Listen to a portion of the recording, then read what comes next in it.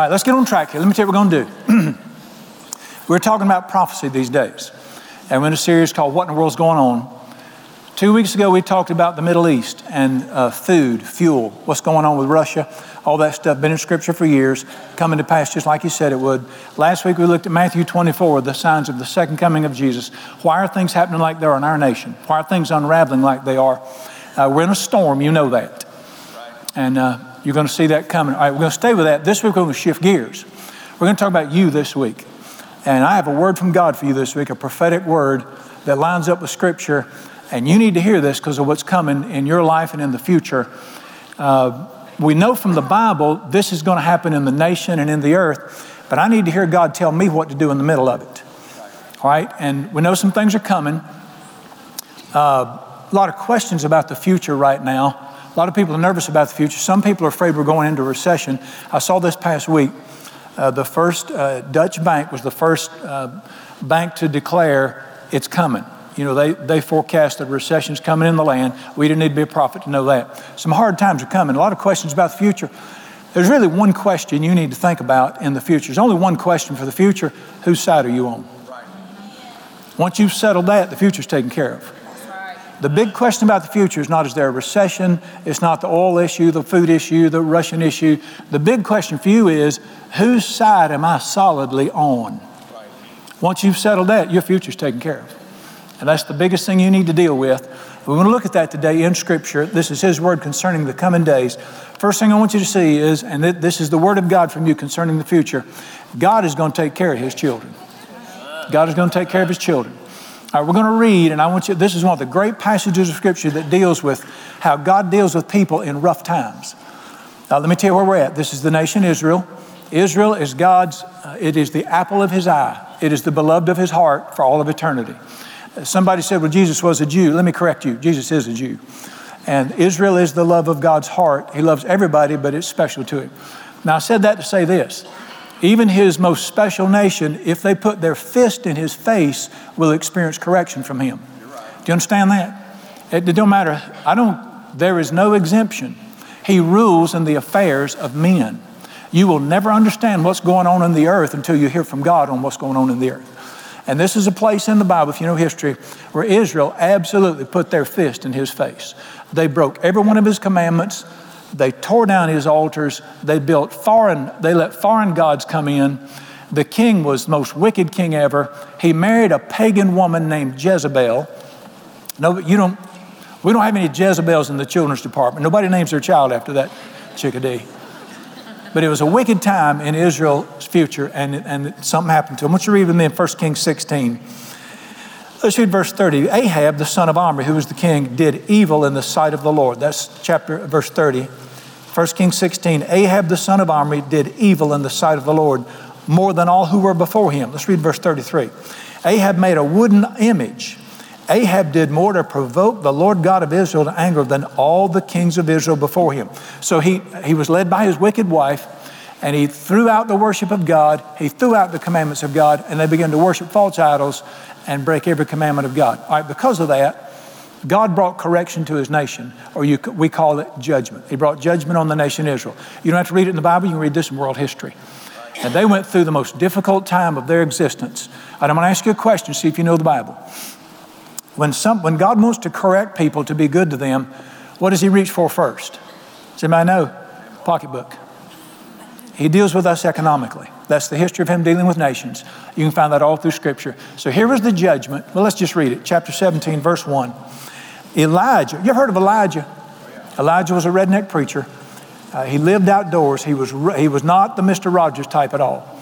And Elijah was the national prophet. Ahab was the king of God's people. Elijah was the prophet. And he brings the word of God to the king. And watch what he says to him, verse 1. Elijah the Tishbite of the inhabitants of Gilead said to Ahab, as the Lord God of Israel lives, before whom I stand, there shall not be dew nor rain these years until I say it'll rain again. So the judgment was, I'm going to cut the rain off. What happens in a farming culture when God cuts the rain off? And the rain was cut off for 3 years. And it was the most terrible economic devastation this nation had ever known. And it was the judgment of God. He wasn't punishing them. God doesn't punish people. He punished his son at the cross so he could be good to us. You say, well, what's he doing right here? He's correcting them. There's a big difference. If you get mad at your kid and whack them, that's punishment. If you train them to keep them from getting killed, that's called correction. Do you understand what I'm talking about here? If my son at 16 years old, if I caught him driving drunk, I wouldn't beat him up because I was mad at him. But I would do something to keep him from driving drunk. Let me explain to you why. It's not that I don't care. I do care. I love the boy. I want him to live. A 16-year-old driving drunk, guess what's going to happen to him if you let him go? He don't need a friend. He needs a father. And I will correct him, and it will sting. It'll be severe because I want him to live. Do you understand what I just said right there? God doesn't punish people. He punished Jesus to be good to you. But if we set our lives on a course that's going to destroy us, He will correct us so we can live. Do you understand that? You got to learn about Him. And that's what He's doing. And He told them, I'm going to cut the rain off, and you're going to suffer. The moment you turn your heart back to me, the rain will turn back on. That's a father. That's a good father. He's trying to correct them. All right, so they're going into national pain. Of course, He's told the prophet tells the king, and it came to pass just like He said. Now, what's Elijah's problem here? I live in Israel. I love you. I serve you. And the judgment on them is going to hurt me. I live in America. I love God. But what comes on this nation is going to come on me and you. The judgment that's going to come on this earth because it's put its fist in God's face, it's going to come on all of us. All right, God's got a further word for somebody. And here it is. Read with me in verse 2. This is that great passage. Then the word of the Lord came to Elijah saying, get away from here, turn eastward, hide by the brook Cherith that flows into the Jordan. It will be that you shall drink from the brook, and I have commanded the ravens to feed you there. He went and did according to the word of the Lord. He went and stayed by the brook Cherith that flows into the Jordan. The birds, the ravens brought him bread and meat in the morning and bread and meat in the evening, and he drank from the brook. 360 days, every morning the birds brought breakfast and delivered it. And they didn't just bring bread, they brought bread and meat. Every day, 360 days, through that entire period, they brought meat and set it down there. What's God saying right here? Even if I have to correct the people and I bring judgment on a nation, people who love me, I will be responsible for their well-being. And what's the deal about the birds? Why couldn't He have just found some beans left from a farmer or something? The deal about the birds is God saying to you, I want you to know I'm doing it supernaturally. I want you to know this is me taking care of you. But this is the commitment of God to His people. I don't care what comes on your nation, I'm responsible for your well-being. And you will not miss a meal. You won't miss a house payment. You won't miss a power payment. Your kids will go to school. I will take care of those who follow me. Now, the secret's in the man's name. His name is Elijah. And there was another prophet right behind him called Elisha. But Elijah was the major prophet. The word Elijah is two Hebrew words jammed together. Eli is translated Eli. My God is, or I serve. That's the word Eli. Well, Jah is the shortened form of Jehovah. Jehovah is God's name in the Old Testament. Jah is the shortened form of it. So His name literally means, I serve the living God. I serve Jehovah God. And because He made a decision, now everybody in Israel went to church. They all went to synagogue. They had the 10 Commandments written on their walls. They were required to do that. They didn't keep them. They were religious people. Big difference in being religious and loving God with all your heart. Elijah said, my God is Jehovah God, and I'm going to serve Him. And here's the message. The only thing you need to know about the future, you don't need to worry about, do I have enough money to retire? The answer is no. Do I have enough money to do this? Will the stock market collapse? Probably. All these questions of the future. You know the only thing you need to be concerned with? Who is my God? You need to make up your mind, Jehovah is my God. And I'm going to serve Him and love Him and honor Him. And the day you do that, and you mean it, you will never have another financial concern in your life, according to the Word of God. It will be a miracle, just like it was here. But He has promised. I'm going to tell you something. God takes care of His children. And He takes care of our needs in the future. That's the simple message. And I want to ask you a question. Do you have faith in God? Yes. Who's your faith in? Now, let me tell you what's happened in this nation. We made a terrible mistake in this nation. We disobeyed God when we made government God in this nation. God ordained government. God is the one who said anytime you got two people together, there's got to be some government. And He's the first one to ordain government where people live. You got to have it. And the government, the Bible said, Romans 13, is ordained by God. But listen to carefully what the Bible teaches. God said in His Word, government is to protect people. He never meant for government to provide. In God's economy, government's not supposed to provide. He's supposed to provide. And in this nation, we've made a terrible mistake by making the government our source and our provider. And let me tell you what this Bible teaches. You may not like it, but I'm telling you what this Bible teaches. You worship the government and you let the government become your source instead of me, I will kick your government over. And this is exactly what He did here. Dealers, let me tell you something. I meet too many Christians today. Their faith is not in Jehovah Jireh. Now, let me tell you who Jehovah Jireh is. God has 8 names in the Old Testament, compound names. Jehovah Jireh, Jehovah Nissi, Jehovah Shalom, Jehovah Shammah, Jehovah Sidkenu. Every one is who He is. All right, Jehovah Sidkenu, the Lord is my righteousness. Jehovah Shalom, the Lord is my peace. But Jehovah Jireh, the Lord is my provider. Jehovah Jireh, God is my provider. We're to look to heaven for our provision, not Washington, D.C. And too many believers today are worshiping Jehovah government or government Jireh. Government's not supposed to be your provider. We made a great mistake when the government became a provider. And we're in trouble because of it. But let me tell you something.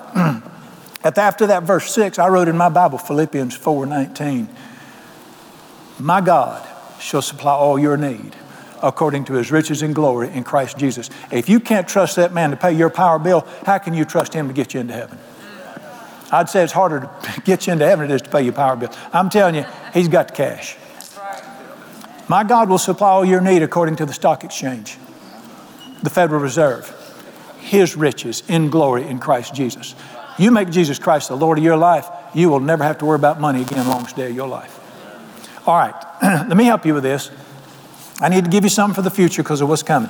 Turn with me to Luke chapter 11, and you need to remember this. And dear ones, it's not enough to know it. You need to feed on it. Because listen, your faith's going to be challenged. Your faith's going to be challenged. You're going to get stuff in the mail and you're going to shake over it a little bit. You're going to watch the news and it's going to cause you to become fearful. God's people have no business being fearful. And the answer for fear is not to try to be tough. The answer for fear is the Word of God. We don't live by trying to be tough. Man lives by every word that comes out of the mouth of God. And I'm going to give you a permanent word. You need to mark this in your Bible and you need to read it once in a while. When your child says, I want to go to college, and you go online and you see this thing called The Price of College, you need to turn back here and read this. Luke chapter 11. All right, let me ask you a question before we read this. Who taught you how to pray? Did you learn how to pray from grandma or listening to your mama or pray how you felt? How about if we let Jesus teach us how to pray, since He's the one we're talking to? Luke chapter 11, verse 2. He said to them, when you pray, say this. All right, dear ones, let me help you. Everybody look right here. When you pray, say what He tells you to say. Say this, our Father. Guess what a father is? Somebody looks after kids. Who is in heaven, I worship your name. Your kingdom come, your will be done on earth. What's verse 3 say? Give us day by day our daily bread. And He's not just talking about whole wheat either. Make my house payment. Help me with my car payment. Now listen, don't make foolish decisions to get too deep in debt. He warned you against that too. But we're told to ask Him to pay our bills, are we not? Let me ask you a question. Do you think the living, loving God would ask you to do something and Him say no? Read this with me. Look down about verse 11. If a son asks for bread from a father, will he give him a stone? What's the 2 key words in there? Father, son. I guarantee if my 8-year-old came in hungry and said, Daddy, Mama's not here tonight, you cooking supper yet? And he said, I'm hungry, Daddy. You think I'm going to put a bowl of rocks in front of him? See how foolish he makes it? What's he saying right here? If you'll feed your children, I'll take better care of you than you do them. I'll feed you quicker than you'll feed your children. And you know what you do to take care of your children. This is His promise. All right, turn the page. Let's look at something here. Chapter 12, you need to hang on to this. Let's just do what He said. Can we agree we're going to do what Jesus says? All right. Luke 12, verse 22.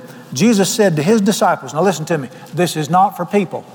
This is not for everybody. Who's this for? Disciples who've decided to follow Jesus. These are people who want to follow Jesus. Therefore I say to you, do not worry. All right? That's the 11th commandment. I know good and well I don't need y'all. Do I need to tell y'all not to kill people? Do I need to tell y'all that? That's number 6. It made the top 10. That's number 6. Do I need to tell y'all not to kill people? Thank you. I got one man I don't need to tell not to kill people. I don't need to tell you not. You know better than that. Do I need to tell you not to chase other men's wives? All right, 3 of you know that. Praise God. That's number 7 on the top 10. Do I need to tell you not to lie? Why am I having to tell you not to worry? It was the same man who set you free from that other stuff. Jesus wants to set you free from worry. What are you seeing across the nation right now? Worry and fear. And Jesus said, listen, you don't need to do that. And he makes this promise to you. Now, this is wonderful here. All right, verse 22. Therefore, do not worry about your life, saying, or about your body, what do you put? He said, listen, why are you worrying about your finances? You don't need to worry about your finances. Life is more than finances, food and clothing. I just said this, look at the birds. They don't sow, they don't reap. They don't have tractors, they don't have barns. God feeds birds. No bird on this planet ever takes a bite that God didn't put it there for him. And then he said this, are you not more precious to me than a bird? Now, I love the birds. I don't know if you noticed, I'm sure some maybe don't because you got to be up at daylight to see it. They're singing their little hearts out at daylight these days because springtime. So I go out there and watch them and listen to them. Let me tell you what I noticed about the birds. They're fat. You ever noticed? You see a skinny bird, he's sick. He's got the Asian flu or something. They're just fat, just singing their little hearts out. They don't have a care in the world. I've never gone out, and I got bird feeders all around the farm there. I've never gone out and seen this bird like sitting on my railing out there with his little bird legs crossed, wondering, looking worried. They're just singing their little hearts out. They don't have no tractors. They don't have no grocery stores. God is taking care of them, and you're more valuable to him than that. Now, listen, do what he says. Watch the birds. Get off the TV and watch the birds. All right, he said this. Let's look down verse 27. Look at the flowers. This is the time of the year for this. They don't toil, they don't spin. Solomon wasn't dressed as beautiful as the flowers. I don't know if y'all knew this or not. Solomon was the great dresser in the Bible. He was the GQ of the Bible. He wasted more money on threads than anybody in the Bible. I mean, he dressed crazy. You know what God said? Solomon never touched the beauty of the flowers. Watch what he says about flowers here. And this is speaking this to me and you. If God clothes the grass with the flowers, let me tell you what's happening this time of the year. No flower ever opens, according to the Bible, unless he tells it to. Every rose that blooms, every buttercup that springs up, it came up because he told it to. Now listen to what he said. If God so clothes the flowers, which are tomorrow will be thrown in the garbage, how much more will he clothe you? And he tells you this. Let's go on out. Here's his word here. Verse 29, do not seek what you should eat or drink, nor be worried. Quit living your life for money and the things money can buy. Everybody needs it, but he's responsible for taking care of it. All these things, the nations of the world. So that's what everybody gets up and thinks about. If I had a better job, how am I going to pay my bill? He said, that's what everybody else thinks about. Don't do that. Listen to this. Seek ye first the kingdom of God. Now you hear some powerful words. Your bills will be paid. Seek ye first the kingdom of God. All these things will be added to you. I'll feed you. I'll take care of your clothes. I'll put fuel in your car. If it goes, I remember saying years ago, I don't care if gas goes to $5 a gallon. Lo and flipping behold, look, here we are. What did he say? Listen what he said. Listen to this verse. Put me first. You take care of my business, I take care of your business. Seek ye first the kingdom of God. Walk with me. Find out what I'm doing in the earth. I'm not talking about church work. Be a part of what I'm doing in the earth in your community. Love people. Walk with me. You will never lack a dollar. I'll take care of you. And then this great verse, verse 32. Don't you ever be afraid, little ones. It is your Father's joy to pay your phone bill. He enjoys paying your bills. It is your Father's delight to give you the kingdom. And that's more than money. That's everything in your heart. I'm telling you, he is a good father. Now, I'm going to tell you something. I had 3 children. I love my children dearly. They're grown and gone. They're taking care of themselves. My kids were little. God is my witness. I would have picked up cans on the side of the road to feed them if I'd have needed to, and I'd have been thankful to get to do it. I wouldn't have whined a bit. Listen to what he said. If you being evil compared to me will give good gifts to your children, how much more will your Father take care of you? Let me make an announcement. God's a better dad than I am, and he'll take care of you. Now, that's your future. You don't have to worry about finances because I believe finances is going to be the big deal in the future coming up. And he's going to take care of his children. All right, number 1, God takes care of his children. Number 2, God stands up for people who stand up for him. If you want Jesus to stand up for you, you need to be standing up for him now. I love these days. I love these days. These are the greatest days to be alive on the planet. These are the days where straddling the fence is over. Only thing you're going to get straddling the fence these days is a sore crotch. It ain't going to work no more, buddy. I love these days. I'm so thankful I was born during these days. All right, I'm going to go back to 1 Kings 18. I want to show you something. This was the nation that had turned its face against God. They're in trouble. And they're in trouble because they'd put their fist in God's face. They'd broken His commandments. I don't know if you knew this or not. God rules in the affairs of men. He's not a distant God. His hand's on this place. And in Deuteronomy 28, if you want to look it up sometime, it's a lengthy chapter, 60-some verses, and it's His covenant with nations. He said, now here's how I deal with nations. And here's what He said. If you will obey me and keep my commands. Now I want you to notice what He didn't say. I don't want honorable mention from you. I don't need you wearing a cross, and I don't want a bumper sticker on your car. I don't care about that stuff. If you will obey me. If you'll obey me and keep my commands, I will bless you. I'll bless you financially. I'll bless your families. I'll bless the offspring of your body. I'll whoop your enemies when they come against you. They will come against you one way. They will flee from you 7 ways. I'll prosper you in every way. You will be the #1 lending nation in the world. Your industry will, all those, He puts His hand on the nation and blesses it if a people will obey Him and honor Him. He shifts gears halfway through 28, Deuteronomy 20, He said this, but if it comes to pass that you turn against me, and you throw my commandments behind your back and you disobey me, all these curses will come against you. And it reads like today's news in America. Financial collapse, financial problems, financial difficulties. You will marry a wife, but another man will lie with her. Broken homes. You'll watch your children, and what happens to them, it'll break your heart. You will become the #1 debtor nation on the earth. He said that in Deuteronomy 28. Your enemies will own you. There was life on this planet spins around how you deal with the living God. He rules in the affairs of nations. All right, Israel was in trouble, but they didn't know why they were in trouble. They thought it was because of the Baptist preachers. The king said that. He said, you're the one causing all this trouble. But I want you to look at what people should do today. This is 1 Kings 18, verse 18. He goes back and sees the king, and he said, let's read verse 17. It happened when the king saw Elijah. He said, is that you, you troubler of Israel? We have got people actually saying today the problem in this nation is fundamental preachers. As this king said, the problem is the preachers. Verse 18, he answered, I'm not the problem in Israel, you and your father's house, in that you have forsaken the commandments of the Lord. What did the Bible say right there? The economic judgment on the land is because you've forsaken the commandments of God. And he not only stood up, did he not know about the separation of church and state? What is he doing going in there and talking to the king like this? Let me make an announcement. The living God who rules in heaven and earth, he don't know anything about separation in church and state. He owns everything, and he calls the shots. How long shall this nation try to exist putting our fist in his face? How's that doing us? All right, not only in front of the king, he decided he'd announce it to the whole crowd. Verse 21. I love these kind of guys. Elijah came to all the people and said, how long will you falter between two opinions? If the Lord is God, follow him. If Baal is God, worship him. He stood up in front of all the people and said, you need to make up your mind. The reason we're in the mess we're in is because you have rejected the Lord God. And if you want to follow him, follow him. If you don't, be honest about it. You know what he's doing? This man is standing up for the truth of God. This is how preachers used to preach in America right here. This nation was blessed by God like no nation in the history of the world, perhaps except Israel, because our founding fathers founded this nation on the Bible. That's indisputable. That's not my opinion. That's history, if you can find it clearly told these days.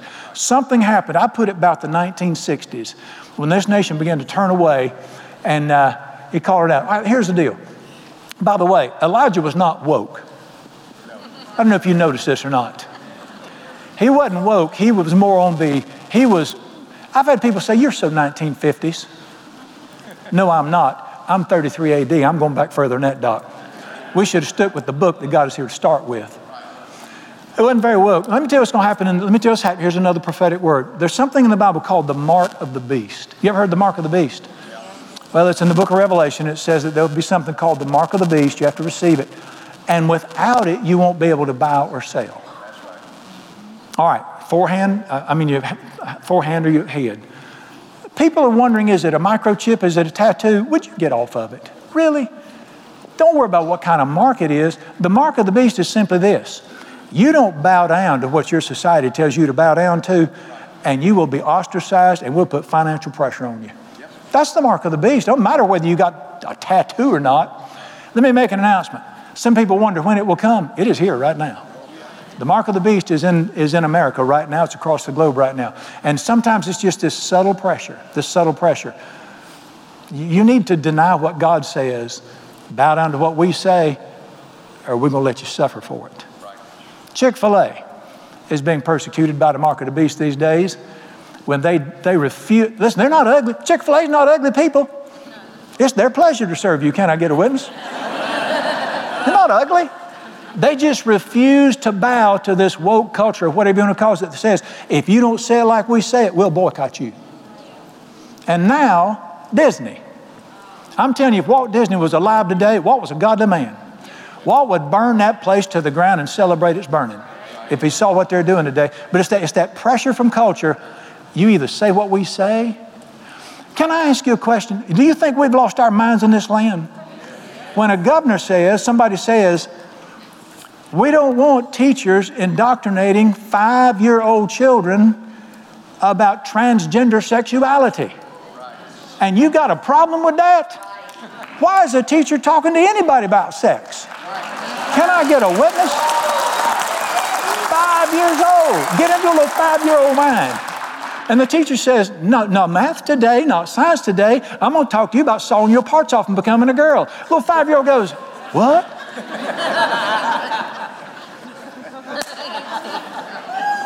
Do you know I'll get thrown off the radio for saying that right there?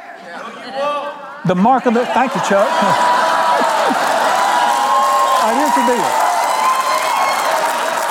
Praise God. See, I got the radio owner here. I got the sheriff back here. I can't go to jail, and he'll let me stay on the radio. Life's good, isn't it? All right, here's the deal. Can you see it coming on right now? They're putting this pressure on our teenagers. Bow down, and it's going to hit you financially. It's going to increase. What did Elijah say? What did he say? I ain't bound to nobody. Take my salary. Take my paycheck. My God is Jehovah God. All right, there's a picture of what's happening in the Bible. It's my favorite one. Can I tell it to you? Of course I can. All right. But we'll look it up. Daniel chapter 3. This is exactly what's happening in our nation across the globe. There was a king who got a little too big for his britches. And he got this crazy idea that he was going to build a giant statue. And everybody in the nation had to bow down to his statue. Remember this? And so he builds this giant statue. And he said, when you hear the music, I command everybody, bow down to my idol. So they played the music. There's just one problem. There's these 3 Jewish boys.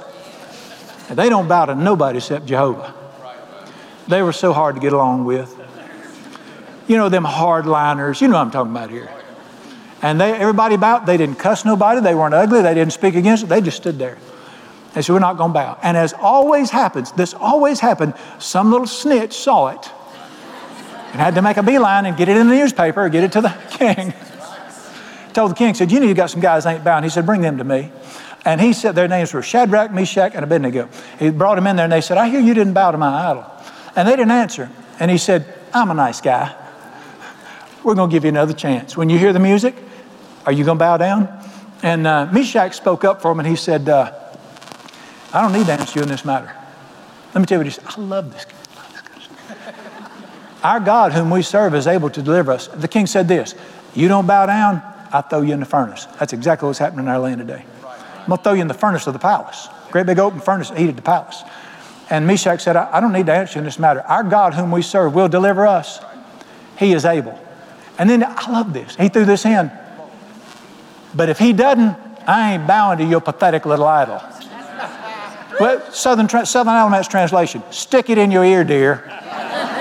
You can take that idol and shove it. I ain't bowing down to it. That's what he told him. I love this kind of stuff. But where did you get this Mr. Rogers with a beard Jesus that we've made in America? And that made the king so mad. He said, heat that furnace 7 times hotter. He was furious. The God of this world doesn't mind you having a little Jesus on the side. He didn't mind you having a little cross on your bumper or anything like that. But you decide you're going to worship God completely and honor him completely, you will piss him off to no end. I'm sorry, anger him. They heated that furnace 7 times hotter. Now listen to me. These were not angels. These were boys.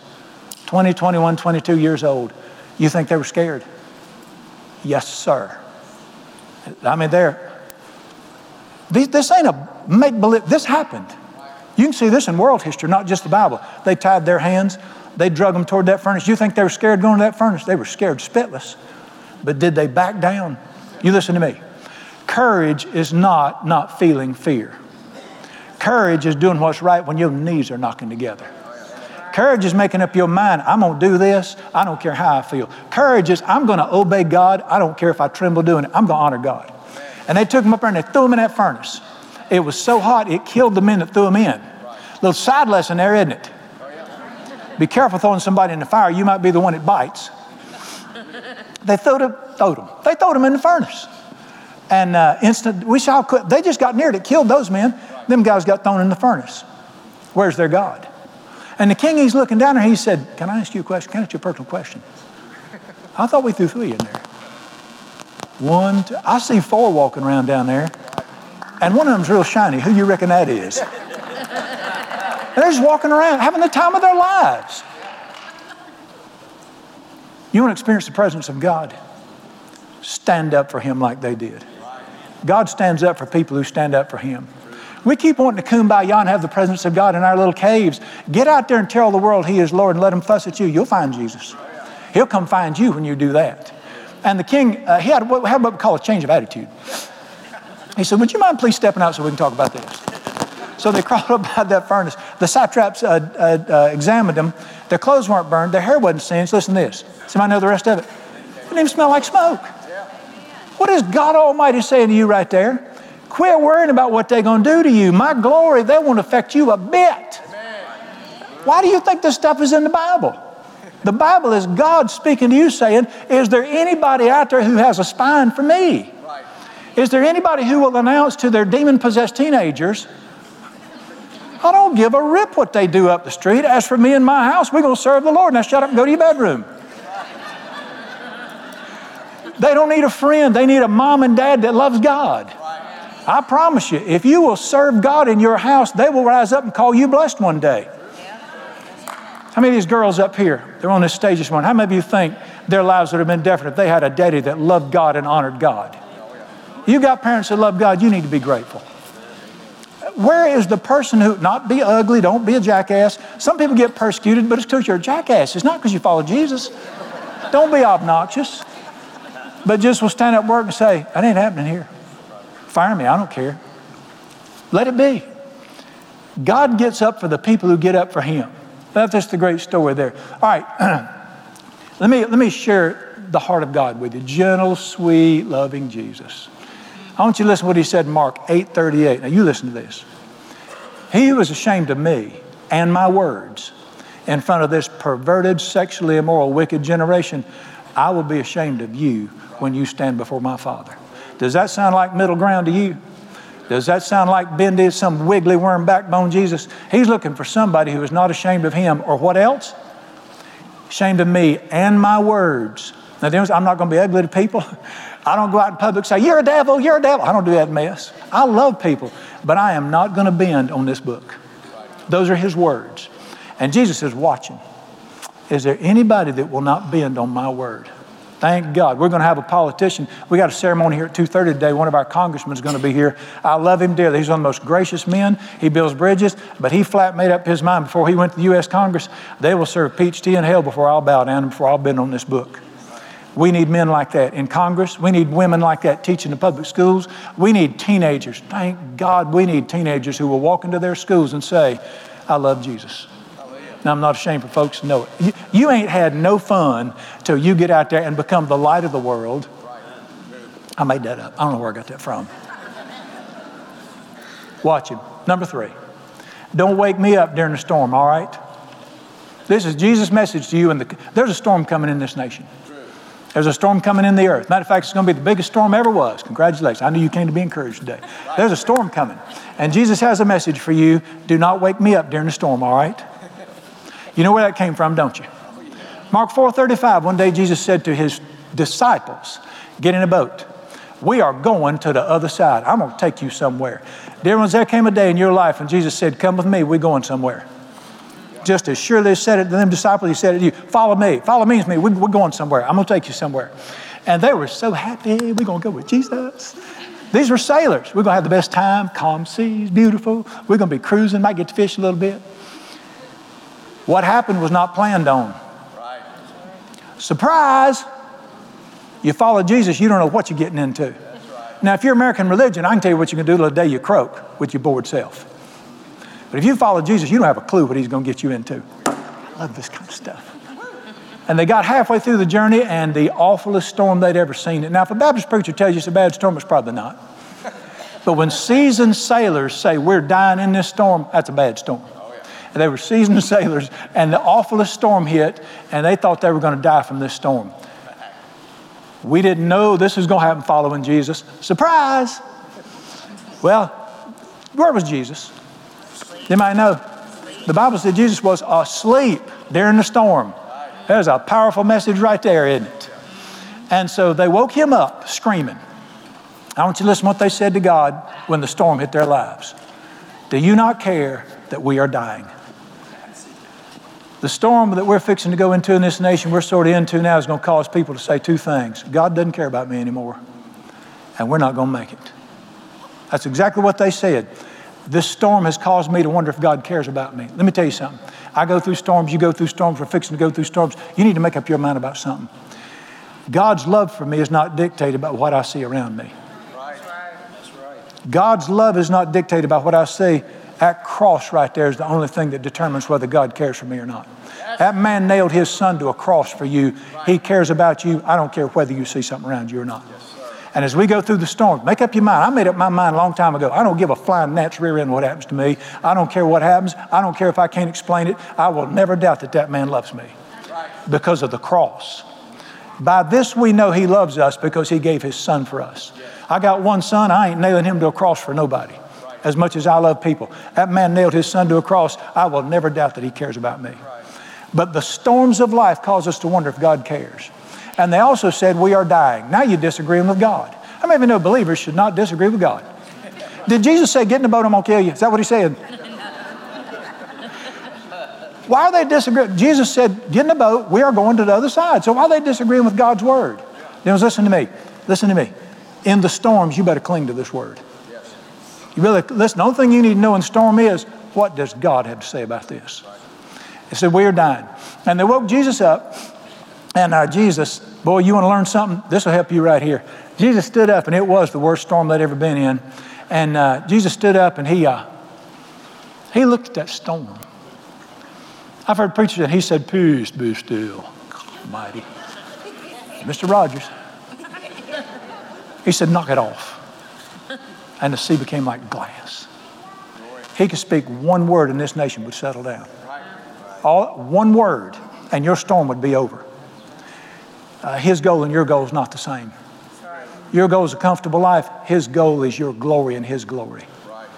And he spoke a word and it stopped. And now they're standing there probably still screaming, and it's like glass. And you know what Jesus said to him? I'm so sorry. I had no idea this was going to happen. I should have been there for you. Group hug. I'll get you some counseling when we get to shore. Where did you find this God you got at? You know what he said to them? You ain't got an ounce of faith, do you? You know what? Listen, he says it to all of us. Your faith could have let you sleep through this thing instead of screaming through it. If you would have believed what I said, that we are going to the other side, you could have slept with me instead of screaming with them. He wasn't fussing. He was trying to teach them. Can we learn something here? Believe what the man said, you can sleep through the storm. And don't wake me up. All right, now you don't know the end of the story till you get to the next chapter. Here's the first verse said this, and they came to the other side. What did the man say was going to happen? They didn't die. God cared. They got there. Let me make an announcement. If you've cast your entire lot with Jesus and you've decided to follow Jesus, you're going to the other side. You're going to get exactly where. Let the storms rage. You've never had more fun than when the storm from hell is banging on you and you just say, oh, I think I'll take a nap. People so concerned about this ugly devil. Martin Luther is one of my heroes. He was hiding from the Pope in a castle. The Pope was trying to kill him. And his life was on the line. The entire Roman army was searching for one pathetic little dumpy preacher. He's hiding in a castle. He wakes up in the night and he felt something. And at the foot of his bed, it was not a demon, it was the head man. Satan himself glaring at him from the foot of his bed. And Martin Luther said, I looked at him and I just said, I got a busy day tomorrow. I need my rest. Turned over and went back to sleep. That is a man who knows the Word of God and the God of the Word. And don't you know that pisses the devil off when he can't make you afraid? I'm sorry, I'm going to roll it. I shouldn't. My language is not doing so good today.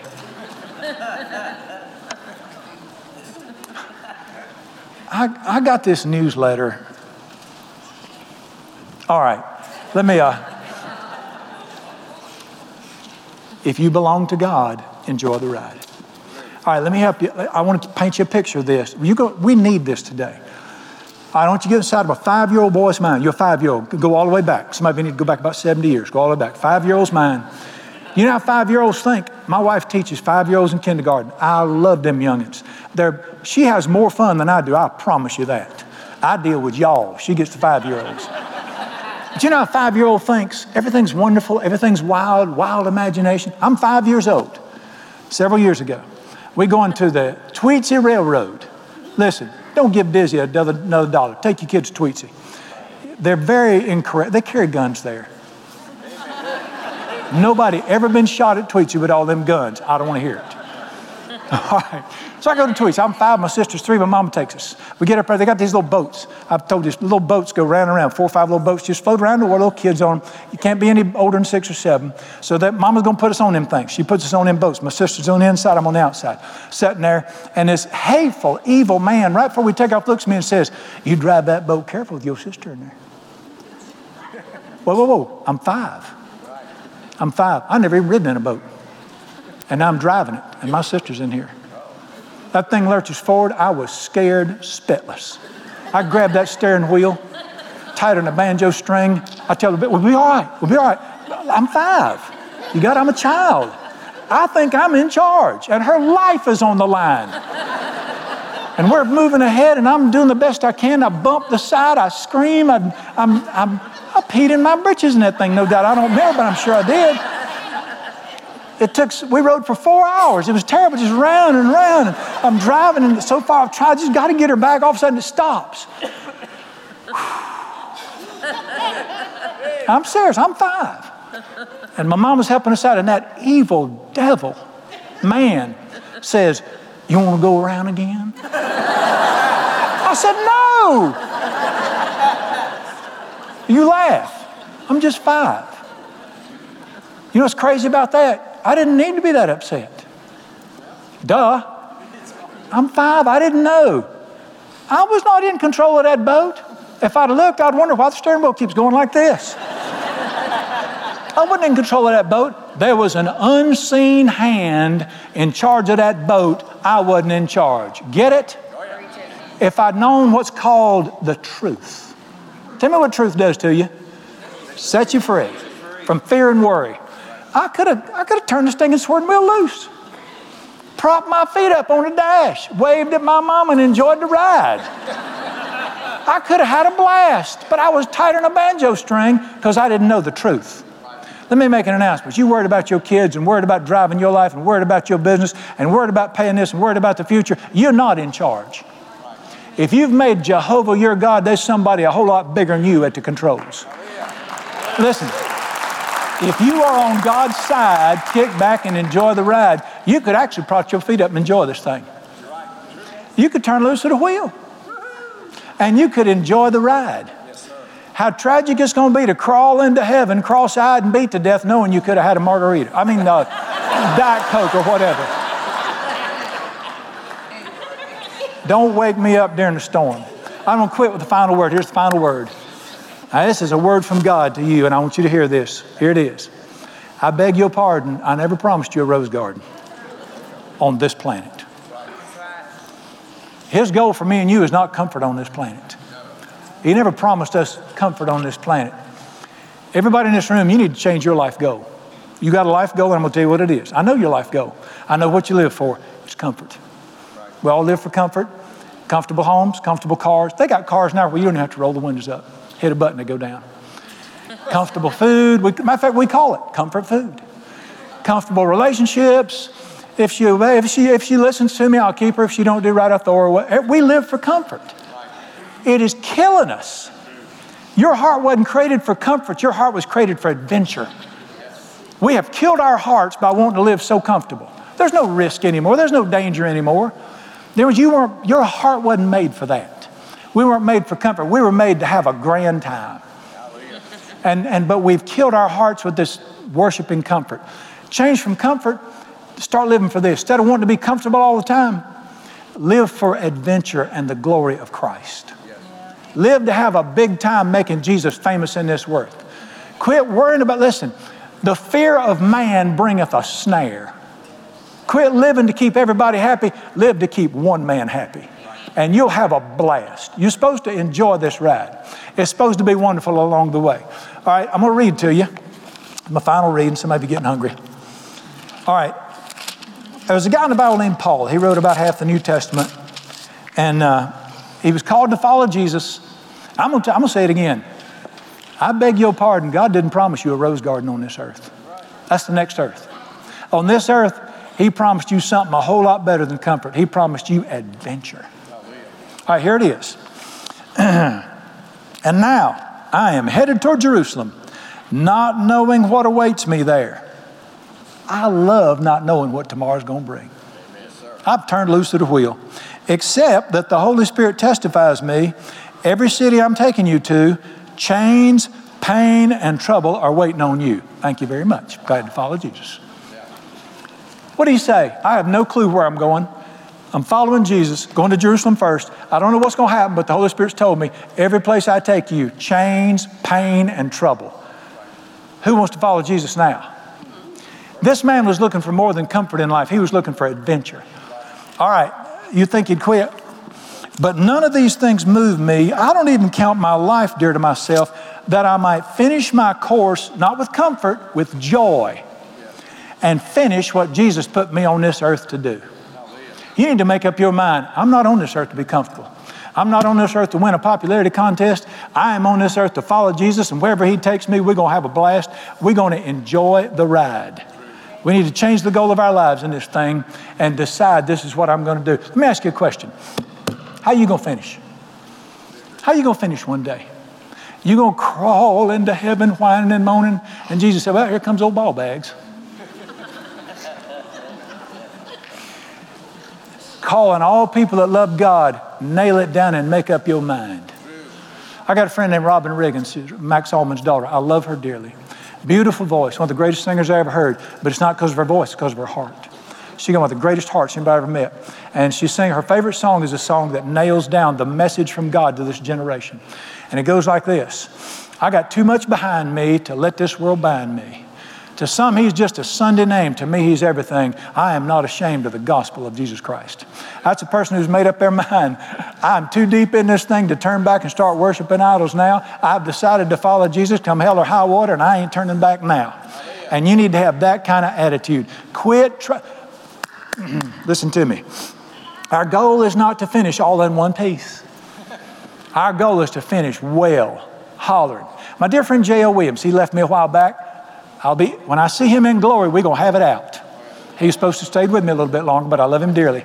He got promoted to the church triumphant quicker than me. We're eating lunch one day, and he said, I am disgusted with these Christians falling apart, wanting to get old and creep into heaven beat up and retire and go play golf. He said, I'm going to chase Jesus till the day I fall over. He said, I don't want to eat. He said, I want to slide in sideways, battered, and holler, what a ride. I said, yeah, that's what we want to do. Friend, I'm not looking to be comfortable. I don't want to crawl into heaven and it was so difficult. I want to slide in looking like I've been in a demolition derby, one fender missing, the other and flapping and holler out, that was fun right there. I want to finish. You sound like you're trying to piss him. I'm sorry. You're trying to make the devil mad on purpose. I don't give a flying gnat's rear end. I want to honor Jesus. Let the pieces fall where they may. I want to stand in front of Simon and him say, "That's fun, wasn't it, son?" I said, "Yes, sir." You got like an emergency room here where I can get patched up? I got a newsletter. I get newsletters from different ministers. I got one yesterday, just made me mad. I'm sorry.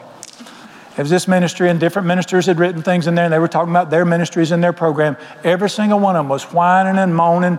It's so bad. It's so hard. These poor people get so beat up in the ministry. You don't know how hard we got it. Pray for us so we can hang on. And I said, I'm going to pray for you to get off the planet.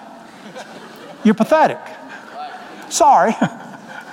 Show me in the Bible where we're supposed to look like broken chicken wings till the day Jesus gets back. Show me where we're supposed to moan and whine. Let me tell you, we're going to finish. All right, I'm done. I'm finished. I'm done. Let me tell you, we're going to finish.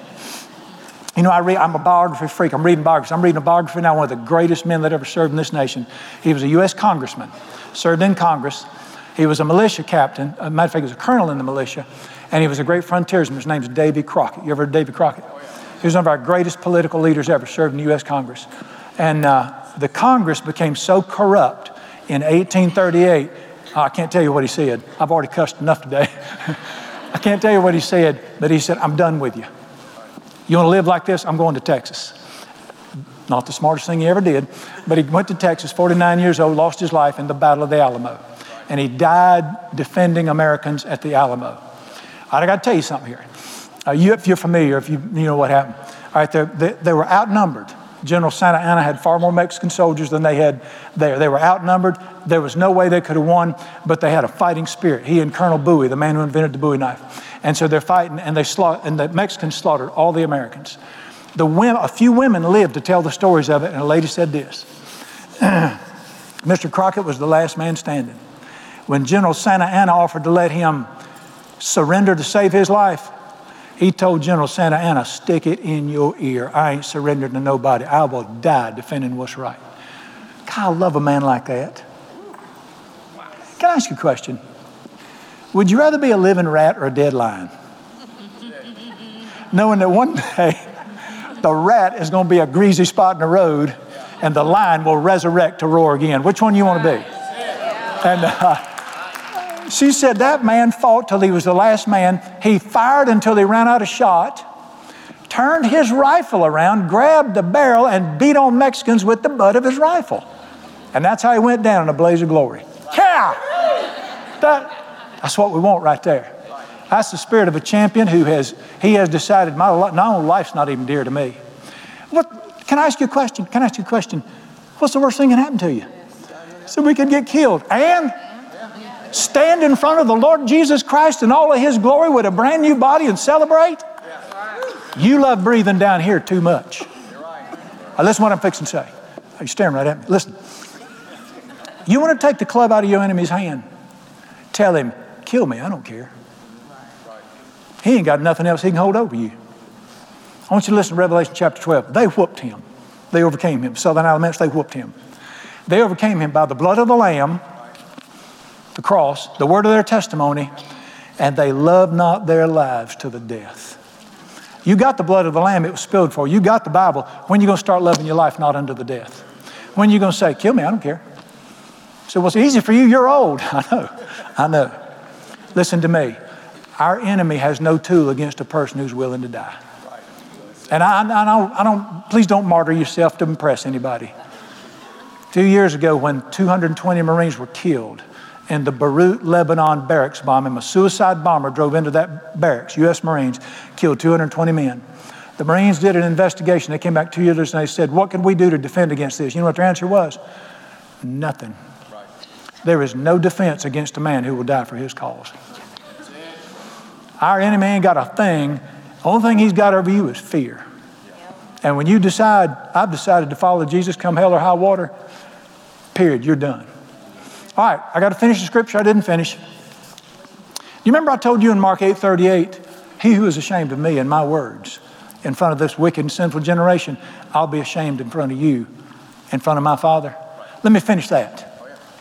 But whoever stands for me and my word in this generation, I will stand up in front of my Father for you one day. That's what you want right there. That's what you want. Let me make an announcement in case you didn't know this, and you need to know, every person in this room needs to know this. There's going to be an awards banquet when this thing's wrapped up. There's going to be a ceremony when this thing's wrapped up, and nobody's going to slap anybody at that ceremony, I promise you. The Bible says there's going to be a ceremony. It's called the judgment. And at this awards banquet, he's going to dish out awards at this thing. Listen to what Jesus said. Stand up for me down there. When it comes your time to stand up in front of the Father, I will stand up and say, that's mine right there. That's mine right there. They weren't perfect. They made mistakes. They didn't know what to do half the time. But when they got a chance, they stood up for me. Come over and stand with me. You're mine. Come stand right here with me. That's what we're living for right there. Forget your cush life. Stand up for the man so that one day he'll stand up. I promise you, you stand up for Jesus, let him boycott you, let him call you all kinds of ugly stuff. Just smile and tell him, don't wake me up during the storm. And one day you'll be glad you did. Amen. Lord Jesus, I want to praise you and thank you for your goodness and your kindness and your mercy. I'm sorry, Lord, I didn't mean to get so excited in church. I just want to praise you and thank you. Why are we trembling when we have the great God we have? Who is our God? Are you not the same yesterday, today, and forever? Are you not the God of Meshach, Shadrach, and Abednego who said, you let them throw you in that furnace, see if I'm not in there with you? Are we not the God of Daniel who said, throw me in the lion's den, see if he don't shut their mouths? Are you not the God of the great people of the Bible who defended them when they stood up for you? I pray for every person in this room. Make up your mind today. As Elijah said to the people, serve him or forget him. Follow him or forget him. And I want to praise you and thank you for that. Now, Lord Jesus, I want to thank you and praise you for something. You had a chance to deny me. You had a chance to take the easy way out and walk off from the cross. You said, nobody's making me do this. No man takes my life from me. I lay it down willingly.